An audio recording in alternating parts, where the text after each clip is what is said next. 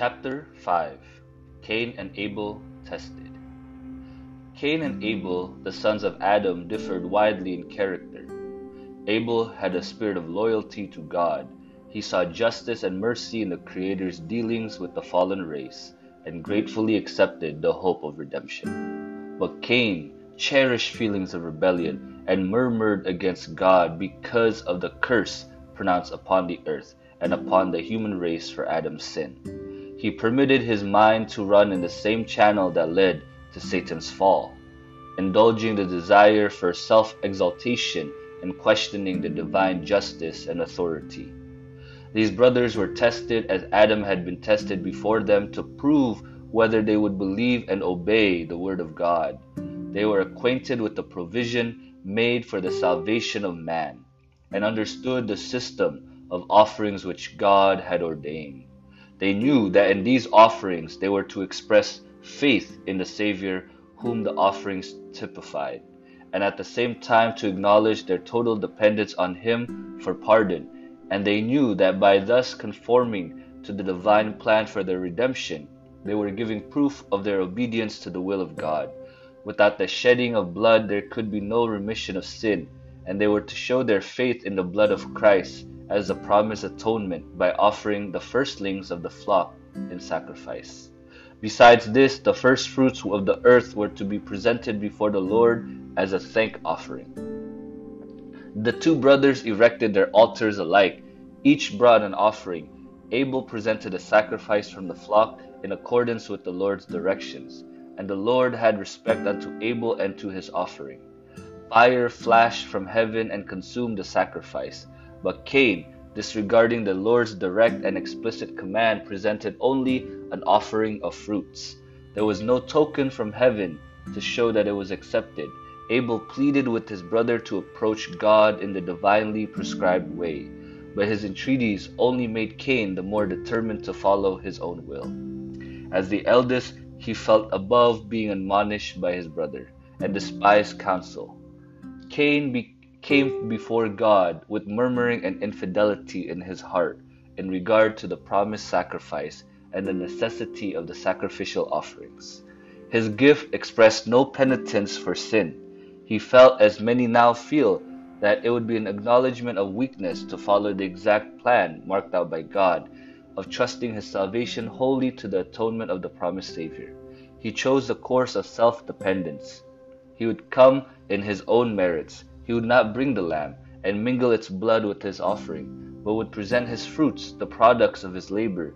He presented his offering as a favor done to God, through which he expected to secure the divine approval. Cain obeyed in building an altar, obeyed in bringing a sacrifice, but he rendered only a partial obedience. The essential part, the recognition of the need of the Redeemer, was left out. So far as birth and religious instruction were concerned, these brothers were equal. Both were sinners. Both acknowledged the claims of God to reverence and worship. To outward appearance, their religion was the same, up to a certain point. But beyond this, the difference between the two was great. By faith, Abel offered unto God a more excellent sacrifice than Cain. Abel grasped the great principles of redemption. He saw himself a sinner, and he saw sin and its penalty, death, standing between his soul and communion with God. He brought the slain victim, the sacrificed life, thus acknowledging the claims of the law that had been transgressed. Through the shed blood he looked to the future sacrifice, Christ dying on the cross of Calvary and trusting in the atonement that was there to be made. He had the witness that he was righteous and his offering accepted. Cain had the same opportunity of learning and accepting these truths as had Abel. He was not the victim of an arbitrary purpose. One brother was not elected to be accepted of God and the other to be rejected. Abel chose faith and obedience. Cain, unbelief and rebellion. Here the whole matter rested. Cain and Abel represent two classes that will exist in the world till the close of time. One class availed themselves of the appointed sacrifice for sin. The other ventured to depend upon their own merits. Theirs is a sacrifice without the virtue of divine meditation, and thus it is not able to bring man into favor with God. It is only through the merits of Jesus that our transgressions can be pardoned. Those who feel no need of the blood of Christ, who feel that without divine grace they can by their own works secure the approval of God, are making the same mistake as did Cain. If they do not accept the cleansing blood, they are under condemnation. There is no other provision made whereby they can be released from the thraldom of sin. The class of worshippers who follow the example of Cain includes by far the greater portion of the world, for nearly every false religion has been based on the same principle, that man can depend upon his own efforts for salvation. It is claimed by some that the human race is in need not of redemption but of development, that it can refine, elevate, and regenerate itself. As Cain thought to secure the divine favor by an offering that lacked the blood of a sacrifice, so do these expect to exalt humanity to divine standard, independent of the atonement. The history of Cain shows what must be the results. It shows what man will become apart from Christ. Humanity has no power to regenerate itself. It does not tend upward toward the divine, but downward toward the satanic. Christ is our only hope. There is none other name under heaven given among men whereby we must be saved. Neither is there salvation in any other. True faith, which relies wholly upon Christ, will be manifested by obedience to all the requirements of God. From Adam's day to the present time, the great controversy has been concerning obedience to God's law. In all ages there have been those who claimed a right to the favor of God, even while they were disregarding some of His commands. But the Scriptures declared that by works is faith made perfect, and that without the works of obedience faith is dead. He that professes to know God and keeps not His commandments is a liar, and the truth is not in him. When Cain saw that his offering was rejected, he was angry with the Lord. And with Abel, he was angry that God did not accept man's substitute in place of the sacrifice divinely ordained, and angry with his brother for choosing to obey God instead of joining in rebellion against Him. Notwithstanding Cain's disregard of the divine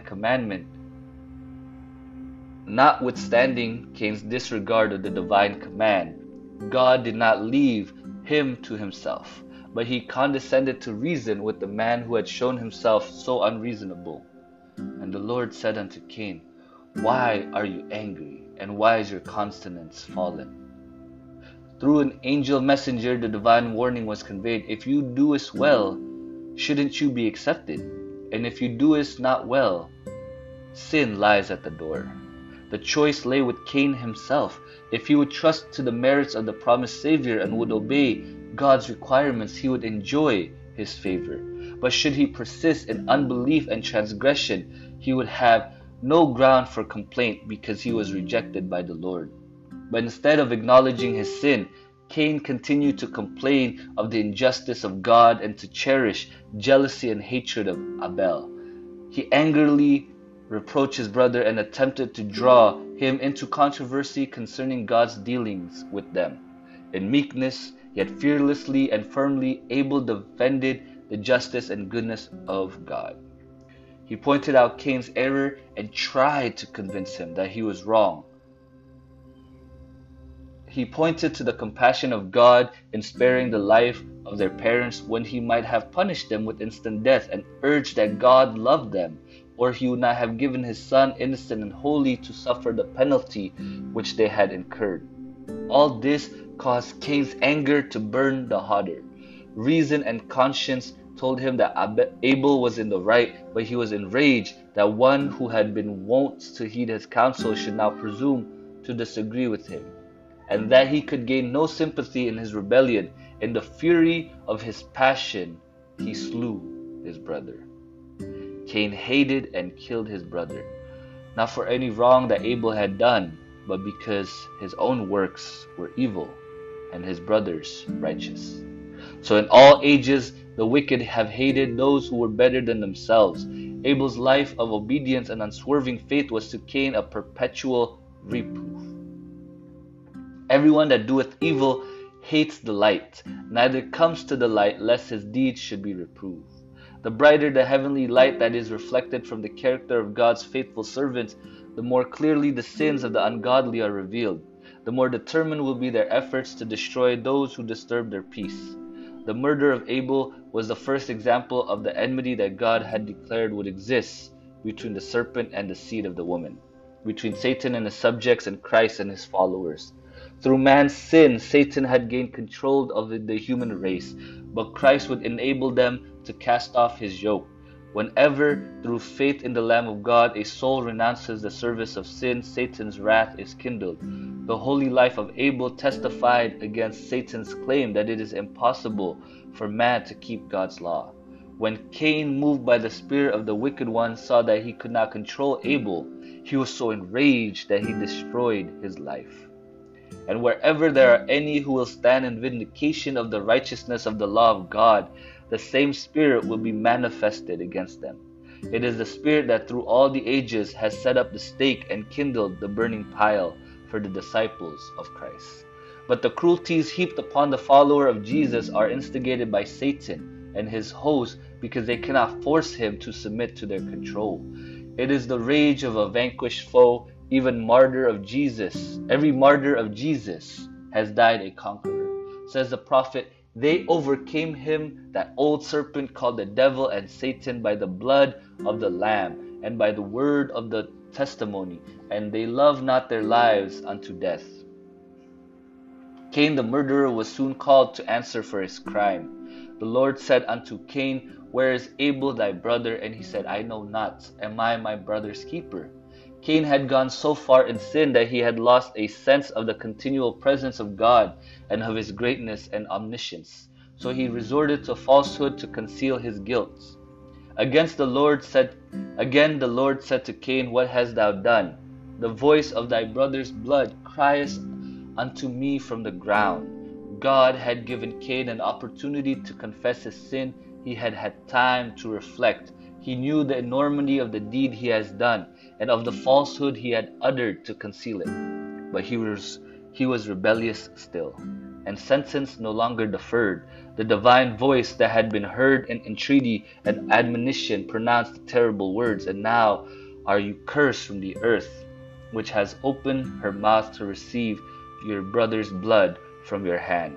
When you till the ground, it shall not henceforth yield unto you her strength. A fugitive and a vagabond shall you be in the earth.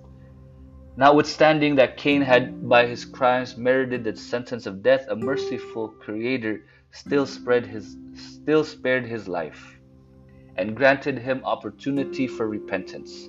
But Cain lived only to harden his heart, to encourage rebellion against the divine authority, and to become the head of a line of a bold, abandoned sinner.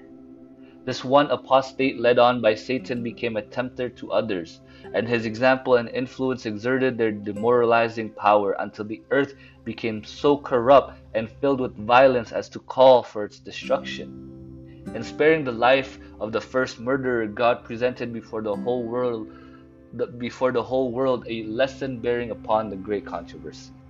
The dark history of Cain and his descendants was an illustration of what would have been the result of permitting the sinner to live on forever, to carry out his rebellion against God. The forbearance of God only rendered the wicked more bold and defiant in their iniquity. 15 centuries after the sentence pronounced upon Cain, the universe witnessed the fruition of his influence and example in the crime and pollution that flooded the earth. It was made manifest that the sentence of death pronounced upon the fallen race for the transgression of God's law was both just and merciful. The longer men lived in sin, the more abandoned they came.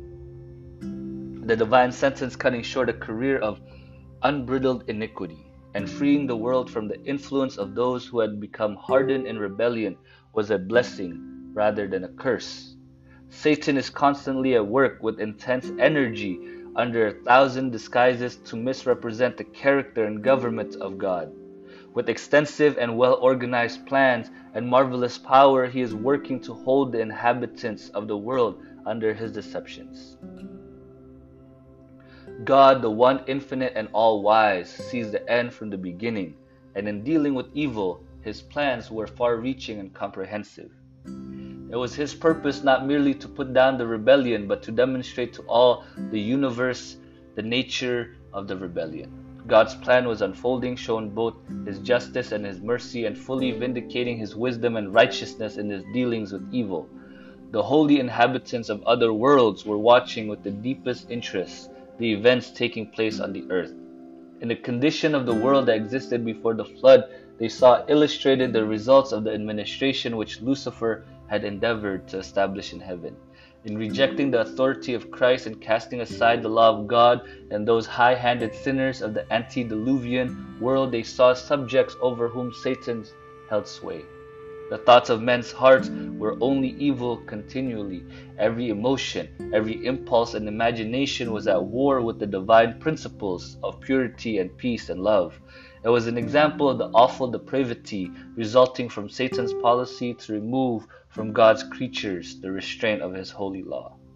By the facts unfolded in the progress of the great controversy, God will demonstrate the principles of his rules of government, which have been falsified by Satan and by all whom he has deceived. His justice will finally be acknowledged by the whole world. Though the acknowledgement will be made too late to save the rebellious, God carries with him the sympathy and approval of the whole universe as step by step his great plan advances to its complete fulfillment. He will carry it with him in the final eradication of rebellion. It will be seen that all who have forsaken the divine precepts have placed themselves on the side of Satan in a warfare against Christ.